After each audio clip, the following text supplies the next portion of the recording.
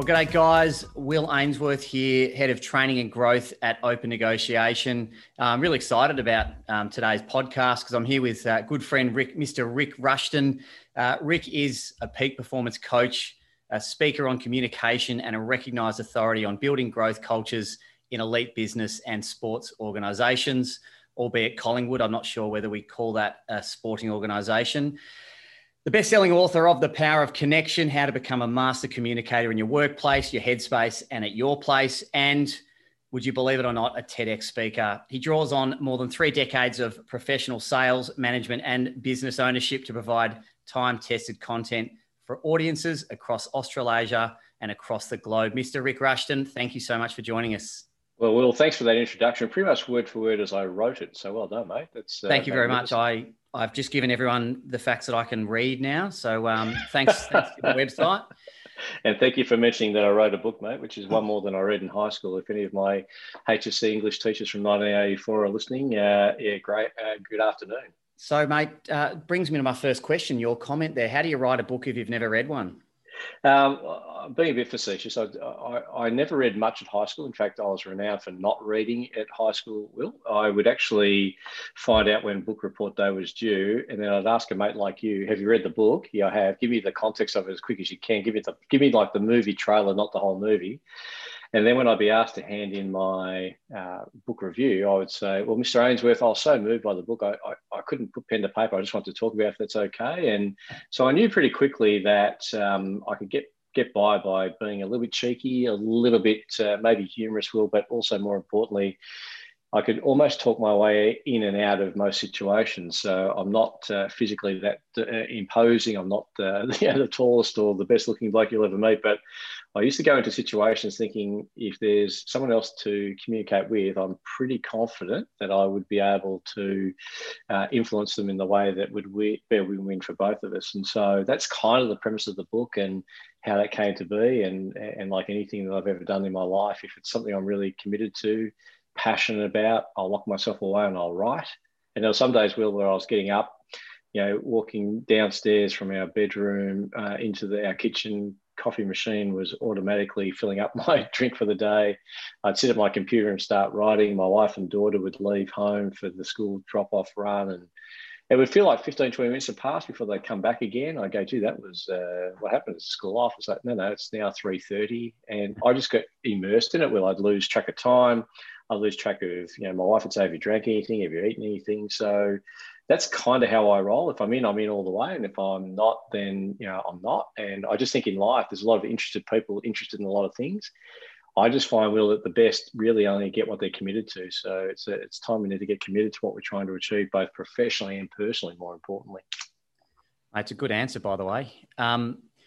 So I suppose that leads me to my next question regarding, you talk about communication. When you got into real estate, was that something that you felt was going to be a fit for you because of what you enjoyed, the aspects of communication with people?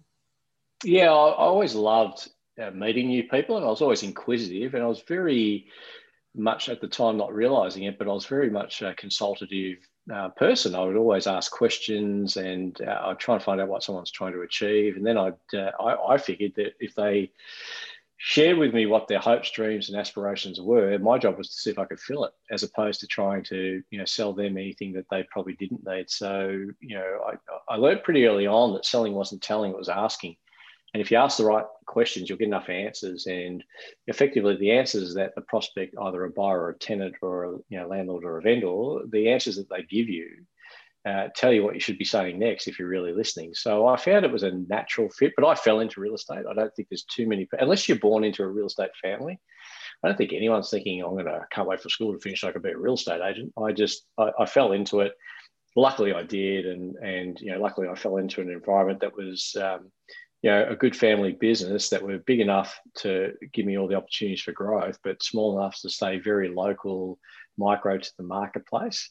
And, so I learned pretty much from the early days that this business wasn't telling the prospect anything. It was asking them everything. And if you knew what to ask, that was probably you were halfway towards earning the right for their business. It's funny you say that about people not falling into real estate, because I was the same. My dad told me I had to get into real estate because I talked a lot of shit, and he thought that was going to be a good place for me to go, which ended up being pretty good. But I went to a fairly prestigious school in Geelong, and I actually probably 5 years ago, I got called up from one of the heads of education to say, can I come out and do a talk about real estate as a profession? And I was absolutely floored. I was like, you want me to come out and tell people that parents are paying 50 to 70 grand a year to educate their kids to go and become doctors and lawyers and how to do a 2-week degree to become a real estate agent? And they said, yeah, that's where things are going. We actually think it's an honourable profession. And I was actually really quite humbled by the fact that they asked me in the comments. I never thought they would ask me to go out there. Well, I love that concept about it's an honourable profession. I mean, I think I always had that view, and I would arc up a little bit, I'll be honest with you, when I used to, people say, what do you do? And I say, oh, I'm a real estate agent. They go, oh, really? Okay. And their response was almost like, you've obviously got the plague, or dare I say it in this day and age, the virus, but yeah, and it's like, you guys are right up there with used car salesmen. Well, show me the last time a used car salesman took your 10-year-old car, took it back to the marketplace and sold it for twice what you paid for it 10 years ago without you having to do too much to it. We're wealth creators, mate. Don't put me in that same category. It's like, It's pretty offensive.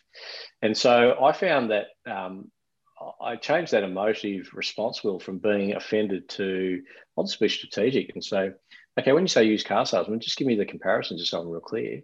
And it's like, well, the difference for us is the car we sell has a voice, a heart, emotions. It's called the vendor, and it says, no, I don't want to be sold for that price. I've actually got a different view. So our job's a little bit more involved than you would think. We're the only selling service left, I think, that has to sell a product that's got a voice and an opinion. And even though the value is set by the market, they say, no, I want 10% more than the market. I want 5% more than the market. There's no logic behind it. We have to actually be emotional counselors, emotional well-being coaches. There's a lot more to real estate than just whacking a board out the front and taking names and numbers and open for inspection like maitre d's at a restaurant, saying you can have anything you want on the menu as long as it's passed, to come back in 3 weeks' time, put your hand up at auction. It's not what we do, mate. We do a lot more than that. People used to sort of almost be somewhat disappointed they even made the statement, because I gave them a bit of a lecture, which is probably not the right way of going. But I'm passionate about our industry. I think it's now only probably just now getting the absolute kudos it deserves, because we do create wealth for our clients, and we do have a unique role where we represent the vendor, or we represent the landlord, but we also owe a duty of care to the buyer or the tenant, or every stakeholder. So we're highly regulated. It's quite crazy, isn't it? But I guess it's the entry level is so low. That's the big issue, isn't it? As you said, you do a 2-week course and you're earning more than a lawyer, or more than a doctor, or more than a heart surgeon. So it's interesting when you parallel it to that. Yeah, it is, and it's interestingly, we don't sell anything. We don't actually sell the house. We negotiate on the vendor's behalf. So we actually don't have a product. It's just the use of our voice and our personalities and our ability to bring people together. That's what we're selling. There's no product there. And that's I hear agents go, I sold a house. No, you didn't. You sold it on behalf of someone. You negotiated the outcome. You didn't buy the house, do it up, and then sell it yourself. So we don't sell products, which I find a lot of people don't quite grasp that concept from a real estate agent's point of view. Well, if you see social media, you know that we don't even grasp it as an industry, because you'll see agents, spruiking on social media how they just sold another one, often so many hundreds of thousands above reserve. And I'm thinking, do you know how that's received by the consumer? The consumer is just looking at it going, well, first of all, it's the buyer who feels like a goose that they paid too much. That's the first thing. Second thing is the people who are innocent bystanders who don't really understand the way real estate works goes, well, thank God that vendor went to auction, because if they went at a private for sale price, you would have undervalued that by 100 grand. But my analogy for it, Will, is we never see a heart surgeon just coming out of an operating theatre with the gown on, taking off the gloves and the mask, taking a selfie, going, just saved another one. It's like you don't see that, do you? So I think but we do have to work out what sort of industry we're in, and if we're in the service industry, then we're really always going to be held in the same light as service providers. I think we are in the skill sector. I do think we've got a bit more skill than we probably give ourselves credit for. But, it's a bit like a flight, an airplane flight. It's a service on a flight. It's really controlled by the cabin crew. And the skilled person on that flight's the captain. The next skilled is the co-pilot, male or female, old or young, or as they have to be in this day and age, well, non-gender specific. But ultimately, at the end of the day, in real estate, we've been trying to fly the plane and serve drinks and peanuts at the same time. It's really hard to do that. So I think we are more skilled than we know. We just don't know how to articulate that as well as we should. And I think once people know why they're valuing us, then we don't get shopped around so much on commission. Then we don't get shopped around so much on price as a commodity. We get valued for the skill set, and that comes from having more resources to help clients get more resourceful. So I knew you as a high performing, peak performing real estate agent, and now you're sort of aligned with the product that helps people become more resourceful at what they do. So even inherently in your own mind that as an industry, we've got to continue to look for the skills that we bring to the table and be judged and valued for that, as opposed to the service we provide. Otherwise, if that's the only way they see us, service as opposed to skills, we're always going to be undervalued, I think. Yeah. You have worked with some of the elite in many fields, and I've listened to your podcast in the past, and you've interviewed many of those. Drawing comparisons to coaching and real estate agents, are the communication strategies implemented in sport, are they similar to the ones you implement in real estate? Oh, absolutely. I mean, I think what separates good from great coaches is the same thing, Will, that separates good from great real estate people or real estate leaders. And that is that they understand that there's not one size fits all, that they don't broadcast on Open Negotiation 101.1 expecting everyone to tune in there. And if someone's tuning in at 99.9, they just hear static. So what the best coaches do is they know how to communicate across generation next, right back through to generation X, and do it in a way where it makes sense. I mean, it's the first time in human history that we've got 5 generations working in the same work pool. From what's going on around the globe at the moment, it's interesting. It's the first time probably we've been back in room with each other too for the better part of a year and a half. Mm. So that ability for leaders and or influencers, and that's what I think real estate agents are. I think we're influencers. I think our ability to find multiple ways to sell the fundamentals we want the receiver to get is really the key. So, I think professional coaches, and I've been around some amazing coaches, Olympic coaches, national level coaches, whether that be Justin Langer with the Australian cricket team, whether that be Brian Goorjian in the Australian Boomers, whether that be Nathan Buckley in the Collingwood Football Club. It doesn't really matter who they are. The thing about those particular coaches that unites every single one of them, Will, is their ability to know before they open their mouth what the outcome they want from that discussion. So they never lead off without knowing where that's going to go. So a bit like lawyers, they never ask a question that they don't already know the answer they want. Yeah. I think coaches are a bit like that too, Will. I think their ability to say, okay, I'm going to really ask and demand more of Will because I know he's someone who can really take that on board. But now with Rick, I might actually back off. I'm going to ask the same thing, but I'm going to do it not in a way that appeals to his ego or his competitive nature, because that will actually demotivate him. So it's about knowing what the hot buttons are for each of the people that we work closely side by side with, and then getting a feel for what the stakeholders we interact with every day might be wanting from us and pitching accordingly. So the best coaches, the best real estate agents are the best communicators. 100% of their success comes from their ability to communicate well. So I can't stress enough how I see the parallels. Someone like Nathan Buckley could go into real estate and be a superstar, no questions about that. And, there's a lot of media about him at the moment, and I get all that. But the Nathan Buckley I first met as a player, going back 20 odd years ago, to the Nathan Buckley today, you'd like to think that 2 decades on, the years would sort of round out some of the rough edges. There's no doubt about that. But he is still more inquisitive today than he probably was as a player.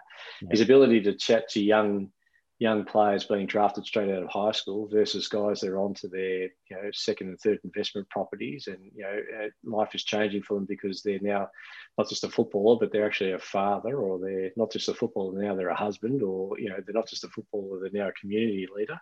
It's really interesting to see that sort of development. So I think real estate, sport, there's a lot of parallels, and in my humble opinion, the gap is not that big. I think we could really benefit, and I'm living proof of it. I used to work at the Western Bulldogs in 2003 when we were sort of 5 years into our real estate ownership of the business. So I was probably identified as a real estate agent working part-time in professional sport.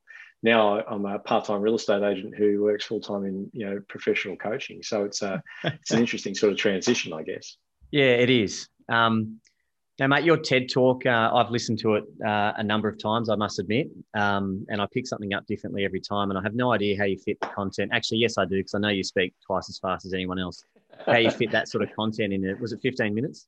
17 minutes, but they're pretty clear on that. If anyone's ever had any interaction with those on the TED platforms, time is everything, and you've got to be consciously aware of it. And if not, they'll just, like, the AV just shuts off. You better get it right, because, and I spoke on the day when Nick Brax was speaking, and an outstanding speaker in the area of mental health, and he just said, I just don't know if I can do this. I said, just talk it like you're talking to me now. We're about to catch a flight, and that after that night, I still remember he flew out to Singapore.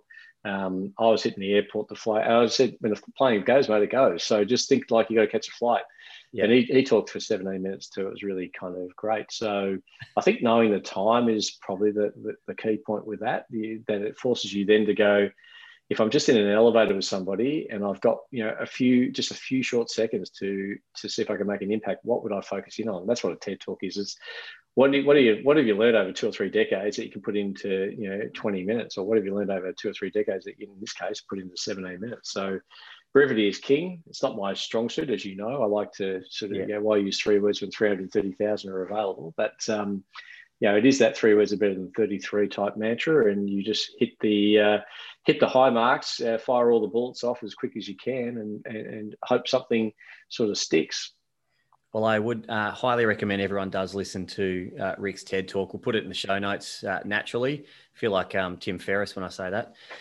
I just wanted to drop that in some way, shape or form, and I've managed to do it. There you go. At your TED Talk, you spoke about how understanding people and their personalities will help you deeper your connection with them. And you also mentioned that you work on a personality system. Can you run us through this practice and the ideology behind it?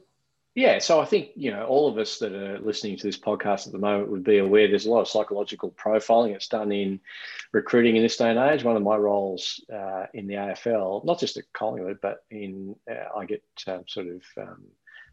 engaged with different clubs, is to interview young draftees, to see whether what they're telling us is congruent with who they are, as opposed to telling us what they think we want to hear as a chance of being recruited. So, the old Jerry Seinfeld episode where George Costanza says to Jerry, Jerry, it's not a lie if you believe it, is something that people can actually beat a lie detector test on in this day and age. It's been proven.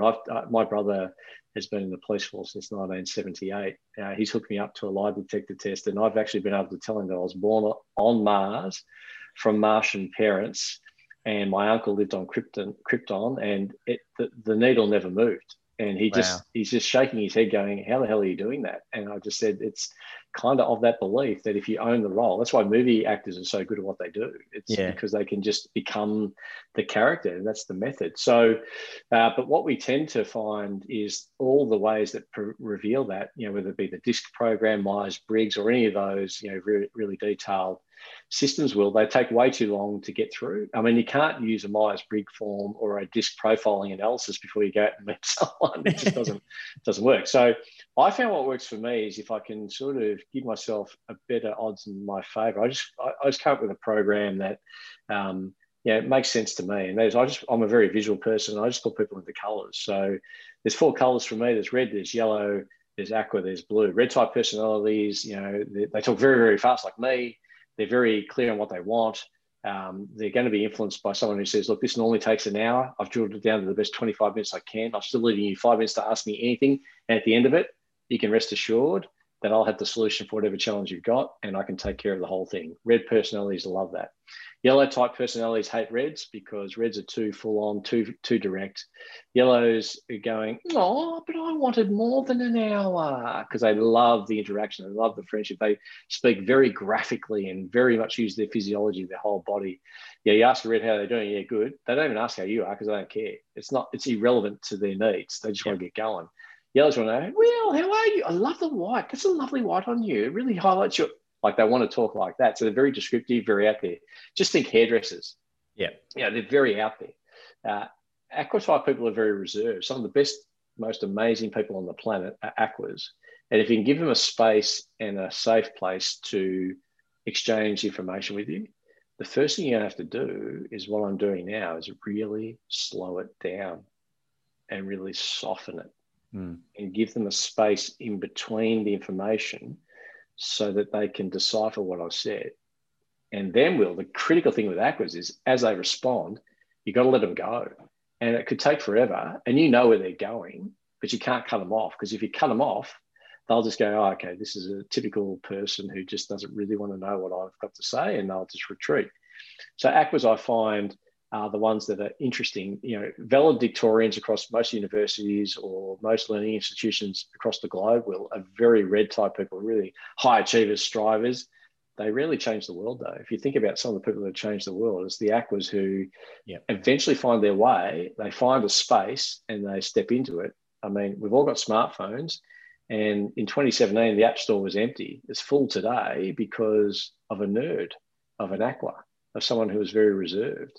So there's that. And then the one that we deal with most in real estate is what I call a blue type personality. Mum, dad, 2.5 children. They understand process. They understand procedure. They love those kind of words. They love agendas. If I go into a blue type personality's home, I'm going with a calendar and an agenda. And if you authorised me to move forward tonight, here's what would happen next. And I'd show them all the things, all the pieces to the program that lead up to the first open, maybe just down the track. And here's why I think together we can come up with a much better plan, because it's not just for sale or auction. We've got so many different ways that we can take your property to the marketplace. Here's something that gives us the value of an auction where we don't cap the price, but it doesn't seemingly give us the stress of what happens if no one bids type scenario. Now let me talk to you about open negotiation. Blue type personalities want to be a part of that. Reds just go, mate, if that's your analysis, go for it. I don't need to know how it works. Reds go, I start my car. I don't know how an internal combustion engine works, and I don't care. I just want to get it going and put it into drive and floor it. Blues want to know how it works, why are you recommending that? So are we talking like engineers, school teachers, accountants? Are we putting them in that basket? Very much so. Any linear type people, 1 + 1 = 2. To a red, they're going, how can we make that 3? It's like, so yeah, I think of people in colours: red, yellow, aqua, blue, or coffees. Red's like a triple espresso. Yeah. So is yellow. Yellow's yellow's a party drink, lots of fun. Aquas are like, they're double decaf. In fact, they're actually probably more like chamomile tea, if the truth be known. They're very, very reserved. And blues are your standard white with 2 sugars. They're just they know the process, they understand the formula. So it's a short, sharp way of saying I observe people, I listen for cues over the phone if I don't meet them. I'm getting a mental imagery about them. I'm listening for their patterns of language, how they talk, everything you just said about my voicemail message. It's impossible to hear my voicemail message and not think he's a disciplined cat and he's someone who's really valuing time, because I'm changing my voicemail message every day. I've done it since 1997. Early days, Will, I'll be honest with you, I might have missed the odd day or two, and I had all my mates making sure that they'd ring in. They'd say, it's Thursday today and you got your Wednesday message on, you idiot. I'm thinking, is that where your life is at? Where you've got to ring my voicemail message to see if I've changed it? But anyway, since the old getting found out, something like 24 years ago, it's just part of my DNA now. I don't know any other way to do it. It's like, brushing your teeth every day. I change my voicemail message every day. So it's a thing, but that would be seen as very linear, very blue, very process driven, but I'm doing it to save time, believe it or not, because I'm telling people how I want them to get back in touch with me. Yeah. So if you leave me a message and the best number to call you on after 2:30 this afternoon, see that saves me time. Don't we all hate telephone tag? Don't we all hate voicemail? Yeah. So imagine leaving a voicemail that says, hi, thanks for calling Will on this day. Sorry, I've missed your call directly, but I am returning phone calls after lunchtime. So please do leave me your name and best contact number between 2:30 and 3:30 or 2:30 and 4:30 or whatever the number is. Yeah. And I'll be sure to be back in touch when I'm back on phones. People then go, oh, okay, well, look, so don't call me. Like they tell me how to get them. We can't even get a call back now. It's but these people tell me, actually, don't call me. All I'm after is this. Can you fire that off in an email? Yeah, done. It's like, most of our day is wasted chasing people and returning voicemail, for goodness sake. Let's just structure it up a little bit differently. So reds, yellows, aquas and blues, and as you say in the TED Talk, that's where I spend all my time. The title of the TED Talk is Tune In Before You Broadcast, exactly what we're talking about here today. So let's try and put that into a real estate perspective. The beauty of real estate is we deal with all walks of life, no matter where you are. I'm in Geelong, and I don't want to stereotype here, but I was a Garbo, and that was recognised as a horrible job that bogans do, that people don't make a lot of money. So I've got the ability to speak to that basket of people. And then I went to a private school where I have a big community of people that unless you've got a plum in your mouth, you don't speak to them. And I think part of my ability to be good at real estate was my ability to deal with all walks of life. But I didn't actually know what you've told me. I just intuitively think I knew it. There were the types of people that I really struggled with, and they were the yellow types, where I just sit down for 90 minutes and drink the chamomile tea and do all that sort of stuff with them. And it drove me insane because I think I'm a red type personality, but it was a challenge. And I guess being a red type personality, you like challenges. So I tried to put that tried to turn that into a positive. How does an agent these days know who they're dealing with in a succinct time frame? Because I imagine you've got probably 30 seconds to work this out. Yeah, I think that's very true, but I think it's even less than that now. The old saying was you get 30 seconds to make a great first impression. It's now all the studies are telling us it's actually under 3 seconds now, because most people have done a digital check of you. They've got some sort of reference point to you. They've probably seen you on some sort of video link somewhere, whether that be on social media, on YouTube or what have you. So it's a great question, and it's something that I'm now kind of, dare I say, pretty comfortable to suggest I can almost just about read it without even hearing the words. Like I can go to a restaurant and not know the conversation, but I can see exactly what's going on just by observing body language. So it's easier if you're face to face with the people, no questions about that. Will, the harder one is over the phone, but you get the cues. So you say, "Hello, this is Rick." And it's like, "Oh, hi, Rick. My name is Jack." Straight away, I'm thinking Aqua, so just slow it up. So the next time I've got a chance to come in, I'll really slow it down. Yep. And I'm hearing for, cues. So, "Oh, hi, Will. My name is Rick. I'm just wondering if you can come out and just tell us what the market's doing. We've heard it's pretty good. We'd love to hear what you've got to say about getting our home onto the market." So as I hear that, I hear a really good patter, but I hear a lot of auditory words. We want to hear what you've got to say. We've heard the market's good, and we want to hear what you've got to say about the market. We've been told it's good. Very auditory sort of words. So I'm listening for that, and I'm thinking kind of blue and kind of auditory. It's like, "Hi, here you go. Oh, Will, we've heard wonderful things about," very yellow, very gregarious, very expansive with their language. Yeah. "We've heard wonderful things about you, and love you to show us how you take out. We've got some thoughts about, look, we'd love to hear what you have got to show us about the market." Very visual, very yellow, very out there. You can get a feel for it over the phone. Their language tells us everything. I think the limits of our language are the limits of our world. And if we don't quite know what we're listening for, it's going to be very hard for us to know how to put it back to them that way. But my analogy for it is, if we're going to a black tie event, the invitation tells us how to arrive, how to dress, what to speak like. Going to Geelong Grammar, I'm going to operate a little bit differently than going to Baronia High, which is where I went. So Baronia High, I think we're number 1 in the state for truancy. I think we're number 2 in the state for having most girls under 15 pregnant, which I had nothing to do with because I just concentrated on sport and I was very slow mature with the girls' side of things, right? But you're spot on. Going from a basic public school into an elite private school, it's really quite funny.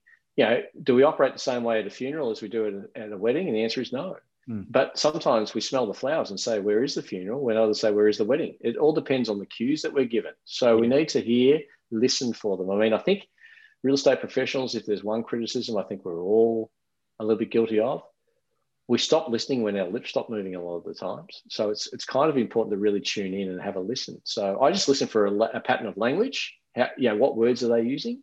Because it tells me how they're assessing information. And then I'll ask them, "Can I ask why have you chosen now to make a move?" And I'll speed it up or slow it down depending on what it is. And then they'll give me their answer to that with a motivation of why they've chosen now. "Well, actually, I haven't chosen now, Will, but my ex-wife's solicitor has, so I guess we're moving." I'm thinking, okay, high motivation there. I'd want to know some stuff, but as I'm asking them questions, they're giving me a lot of information if I'm really listening for it. And it's not so much what they're saying, it's how they're saying it. It's always the story. What we know about people, they'll probably share with you who they are with authenticity if you actually ask them the right questions. Yeah. Where they're holding back is when they're fearful that, telling the truth is going to hurt them down the track. So I think the first thing we can do is understand people like to deal with people who are just like them or someone they aspire to be. So let's get into their frequency and broadcast accordingly. Because what we know is if everyone was the same, Will, there would be one radio station, there'd be one TV station, there'd be a 10 cinema complex in Greater Geelong playing the same movie in 10 cinemas, but there's not. There's multiple movies. There's multiple music options. Some people love jazz. I hate it. It's a bunch of music going nowhere fast, in my opinion. But then, people don't probably like what I like. You like Geelong. I love Collingwood in a football sense. It's just the way that human beings are wired up. But we are, in our DNA, we are hardwired to seek out like-minded people. So if we can become more like the people that are inquiring to us, a funny thing happens. They feel more aligned to us. And then what they do, Will, I think everyone listening to this would be aware of this sort of story. If you ever go to a dinner function or a party and you sit next to someone who you don't know on your left and right-hand side, the person to your left, you're trying to make conversation, not much is going on. You go to your right and there's a great conversation. The person's asking, what do you do? Real estate. Oh, I've always been interested. Tell me, I'm fascinated by real estate. How does that work? And you start talking to them about real estate. Then you go home and your wife says, or your partner says to you, how's the dinner function? Well, I got the lottery, really, because the person to my right was amazing. The person to my left was hopeless. What was it about the one to your right that you liked? And when you stop and think about it, what you liked about them was they let you just talk about what you love to do. It's pretty cool. So I think people love to tell you what they want from a real estate professional if they're given a chance, rather than us broadcasting about how we rate my agent, how many sales we've just done, how many buyers we've got waiting. That is all just superfluous to the real reality at the moment. Hey, Will, first and foremost, thanks for giving us a call, because we know there are a number of options in the marketplace. We don't take it lightly or for granted that you've called us. And this moving process that you're talking about, it's a little bit to do with us, but not everything. It's a little bit to do with me, but not really. It's all to do with you, your wife and your family, and what you're trying to do. So give me an understanding here. What are you trying to achieve with this move? Now I've actually allowed you to start talking about it, and I'll hear who you are, what you're about, what you value, and how to pitch something back to you. Will, if I've heard you correctly, your problems have grown as your family has. You don't want to hear the fighting over whose turn it is to go into the bathroom. You actually want 3 bathrooms as opposed to your 1.5 now. You want a bit more space, fearing that if we go into another lockdown and you have to work and teach from home, that you've got more space. If I've heard you correctly, you want these things here. Have I got that right? Great. Then if I can show you a way where we can get you seamlessly out of your home that doesn't serve you into one that will, is that something we can do business when we meet later on today, tomorrow, whatever? Can we move forward under that basis? Even then, you're not guaranteed the listing, but my view, Will, is we're starting the 100-metre race from about the 80-metre mark. I reckon we've got a head start on our opponents if we've got that right. Yep. Measure that against, we just wondering if you can come out and give us an idea on our homes. Well, we just sold 3 just like we got buyers waiting. It's a hot market. We could probably got the buyer right now. And you start vomiting all over them with a whole heap of information. I reckon they're starting from about the 120 back market, to be perfectly frank. So anyway, it was a long-winded way of saying, ask enough questions, you'll get enough answers, I think. My next question was going to be, what mistakes do agents make? But I think you've already pretty much answered that. And what do you think around the dialogue that agents make? I mean, I hear a lot of people say, to be honest, and straight away I naturally think, well, when weren't you being honest? And I don't think it's something they deliberately do. It's a subconscious thing, but it then subconsciously or even consciously puts into the other person's mind, who are you? I don't trust what you're doing. And trust, as we know, is probably the number one thing in real estate. So what are some big mistakes that agents make when communication's happening? Well, I think, just basically saying stuff that opens up so many doubts in the mind of the consumer, which is crazy. We were taught very early on, I don't know why, but we were taught very early on to say, are you talking to any other agents, or are you interviewing any other agents? I remember thinking, why is that even a consideration for me to even want to know? So you know who you're up against. Well, let's just assume that we're up against everybody, would be my message. Yeah. But I'm saying, well, but what if they were only going to call you and you say, are you talking to any other agents at the moment? No, we weren't, but should we? Now we just put in the mind that they should. How dumb is that? So I think our broadcast before we've tuned in is a big mistake. That's the first one. I think the second mistake that agents tend to probably do, which is, we try and be the answer to their prayers, Will, before we find out what they're praying for. So I think it's important to what's prompted them to get in touch, or if we're directly, proactively outbounding the connection to try and, as a lead generation prospecting KPI as an example, there's still got to be a reason why they're even interested in having a discussion with us. So I think it's all about getting into their headspace, get out of our headspace into their headspace to a degree. So the big mistake I see is planting a roadblock that doesn't need to go there. That's the first thing. And rather than saying we know we can get them a good price. I think most consumers, certainly in the east coast of Australia, and I think west coast as well, I was on a Zoom to Perth just before jumping on this one. I don't think there's a seller in the country that doesn't doubt you'll get them a good price. That's not their issue. Their issue is they can't see when the music stops that they'll have a seat to sit back in on. So they can't get back into the market is the issue. Yeah. So I think we've just got to be prepared to, rather than try and be the answer to their prayers, let's find out what they're praying for. And if we can do that, I think that comes from good questioning, qualification. If you know how to qualify, you can discover their dominant motivation for moving. If you know their dominant motivation for moving, now you can push a point of difference. If you've built the rapport and earned the trust and understand their personality profiling, are they red, blue, yellow, aqua, what are they? Handle any objections they've got along those lines and then give them a pitch. I think you're probably going to win more than you're going to lose. And, you and I both know some of the best agents in the country, if not globally. My son has worked for arguably one of the best real estate agents in the world over in the US. The best seemingly do the exact same thing. It's not about them. It's all about the consumer. And if they put themselves in that empathetic belief about how can I help this individual here, a funny thing happens, whether it be an 80-year-old lady, as you were mentioning earlier, whether that be someone trying to get into their first home, let out their first investment property, buy their last home or sell their last home. If we're walking, talking, breathing and thinking through their eyes, their heart, their mind, a funny thing happens. We connect deeper, quicker, faster, and people, I stress again, people love to deal with people who are just like them or someone they aspire to be. It's a good answer. And if I can add to that, something I found that used to work fairly well for me was if there's two decision makers, typically they will have different personalities. So I'm speaking to Rick, red personality. I'm speaking to Mrs. Rushton, aqua personality, sits there and doesn't say anything. And I just direct all my conversation to you. Yet when I leave, Mrs. Rushton's saying, I don't like him.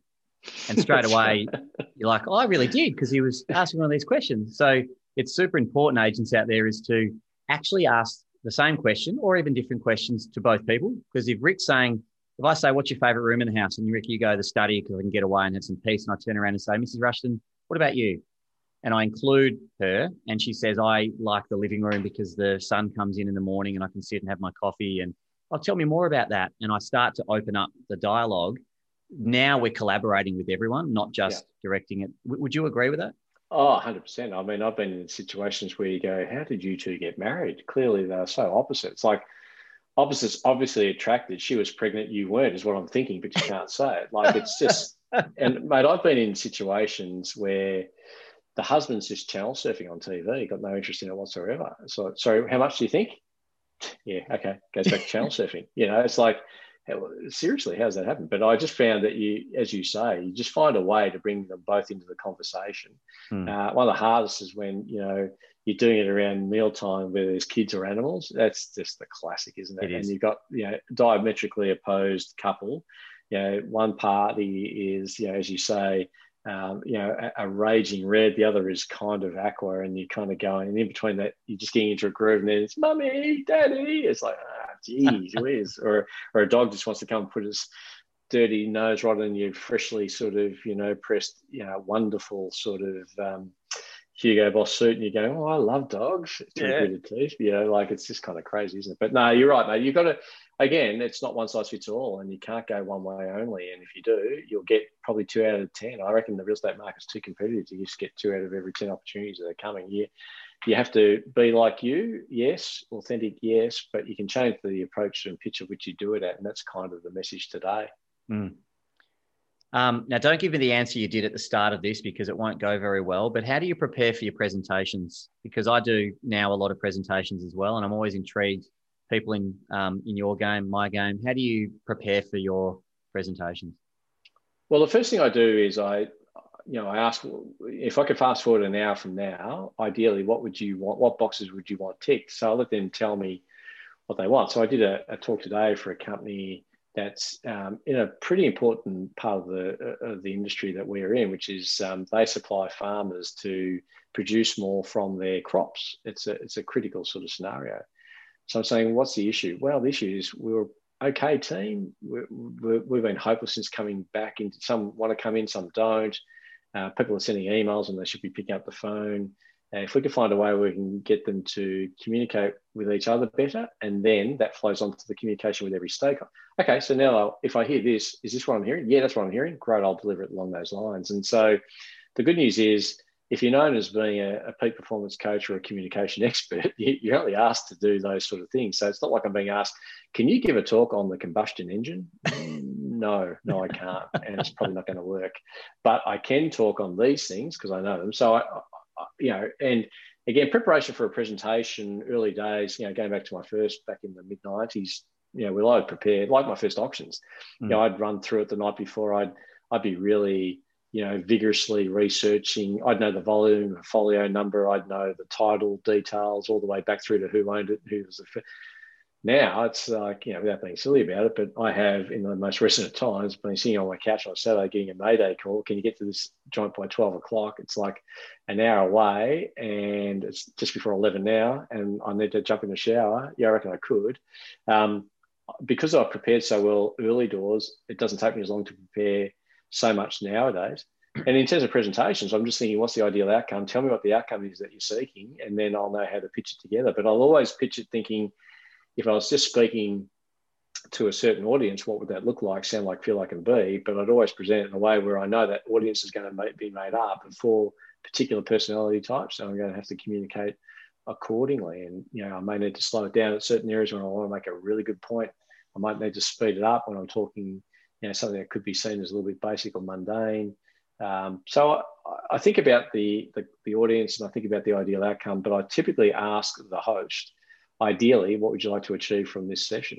And just once I've got that, I then know.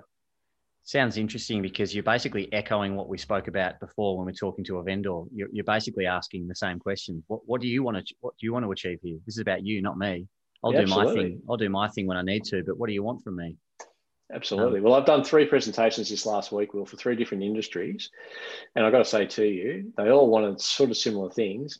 And I didn't change one slide. I used the exact same slides in 3 presentations. And I asked them all, one's in the retail space, 2 are in the retail space and one's in, really macro farming space. And I said to all of them, was that okay? They said, oh, that was better than we thought. And it's like, interesting. Give me some feedback. What was good about it? Oh, the way you did this, the way you did that. Yeah, okay, good. Thank you. Fantastic.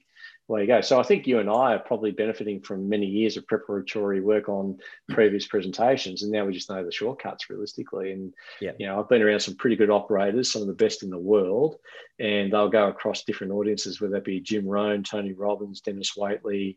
And I've seen them just before the presentation, just changing the odd slide here or there, moving some things around. And then you look at it and you go, that's the 3rd presentation you've done in a day and a half on the similar topic, but with different slides and different stories. That's just magnificent. I love that aspect too, because if you can find new ways to sell old fundamentals, you're probably ahead of the game, aren't you?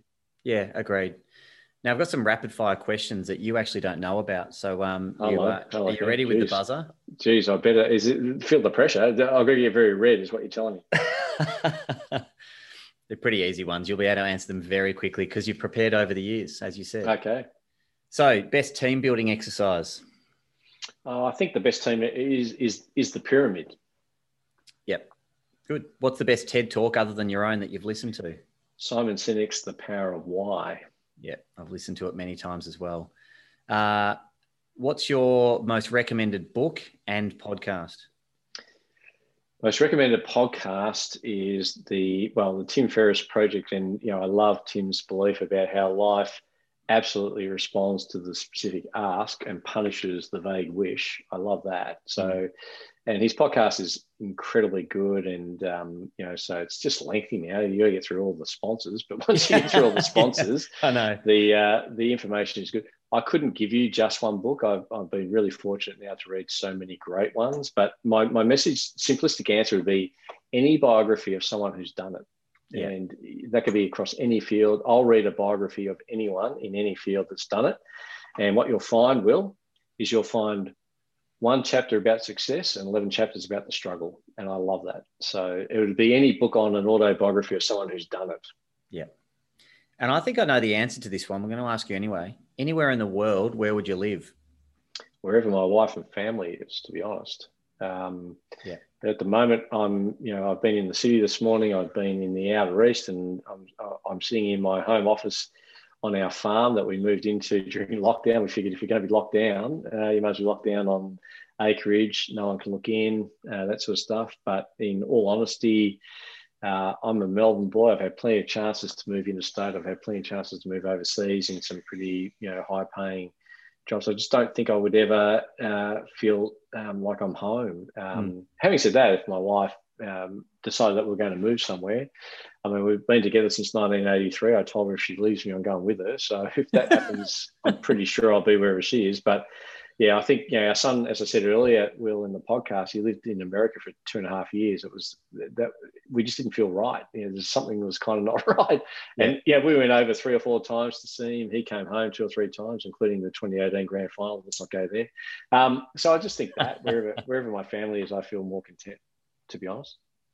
Yeah, my answer was going to be where you are right now, and if it's with your family. So absolutely. I think you're right. And the fact that you've moved a few times, is that not saying that your wife is trying to get away, but you keep following her? Yeah, there's a strong chance of that. But we always move when she says this to me. She says, I think I found our new house. I said, I didn't know we were looking. I said, do you like it? Yeah, we love it. Oh, we love it, do we? Okay, that's interesting. So I can honestly say this hand on heart with integrity. Every house we've ever lived in has never been motivated by me. So we are a team, mate, but we do it her way when it comes to the houses. So now we are known as this is known as the Better Agent Series. So it'd be remiss of me not to ask you, what is your one and final tip to give agents today to become better agents in 2021?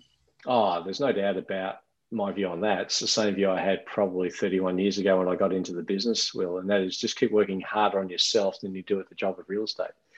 Yeah, if you work hard at the job of real estate, I reckon you can make a pretty good income. But if you work harder on yourself, you'll add more value, and then you create a lifestyle. And lifestyle is where it's at. You and I are both people who, let's be candid, I can probably earn more sitting in a living room getting an authority sign, which I think I could do okay. But it doesn't fill up my cup. So, I just keep on working harder on myself, develop the skills that will have some equity value played to them. I think if I'm an agent, the great news is you don't have to wait a few decades to get good. You can hang out with someone who's been doing it for a few decades, exchange a coffee or like what you and I did. We caught up at a restaurant for a coffee and a bite to eat, I think, in Geelong a few years back. And why would I not make that exchange? It was, a 90-minute drive each way. You could say, well, plus the hour there, that's 4 hours. It's a big chunk. But I learned so much in that environment. I think just keep working harder on yourself than you do at your job. If you keep working harder on yourself, you'll develop the skills. And as you develop skills, you become more valuable. Yeah, good. Mate, shameless plug, but how do people get in touch with you if they want to speak to you about some coaching roles or presentations? Well, I mean, the easiest is just my name, rickrushton.com. That's RIKRUSHTON, just rickrushton.com. There's no C. It's not short for Richard.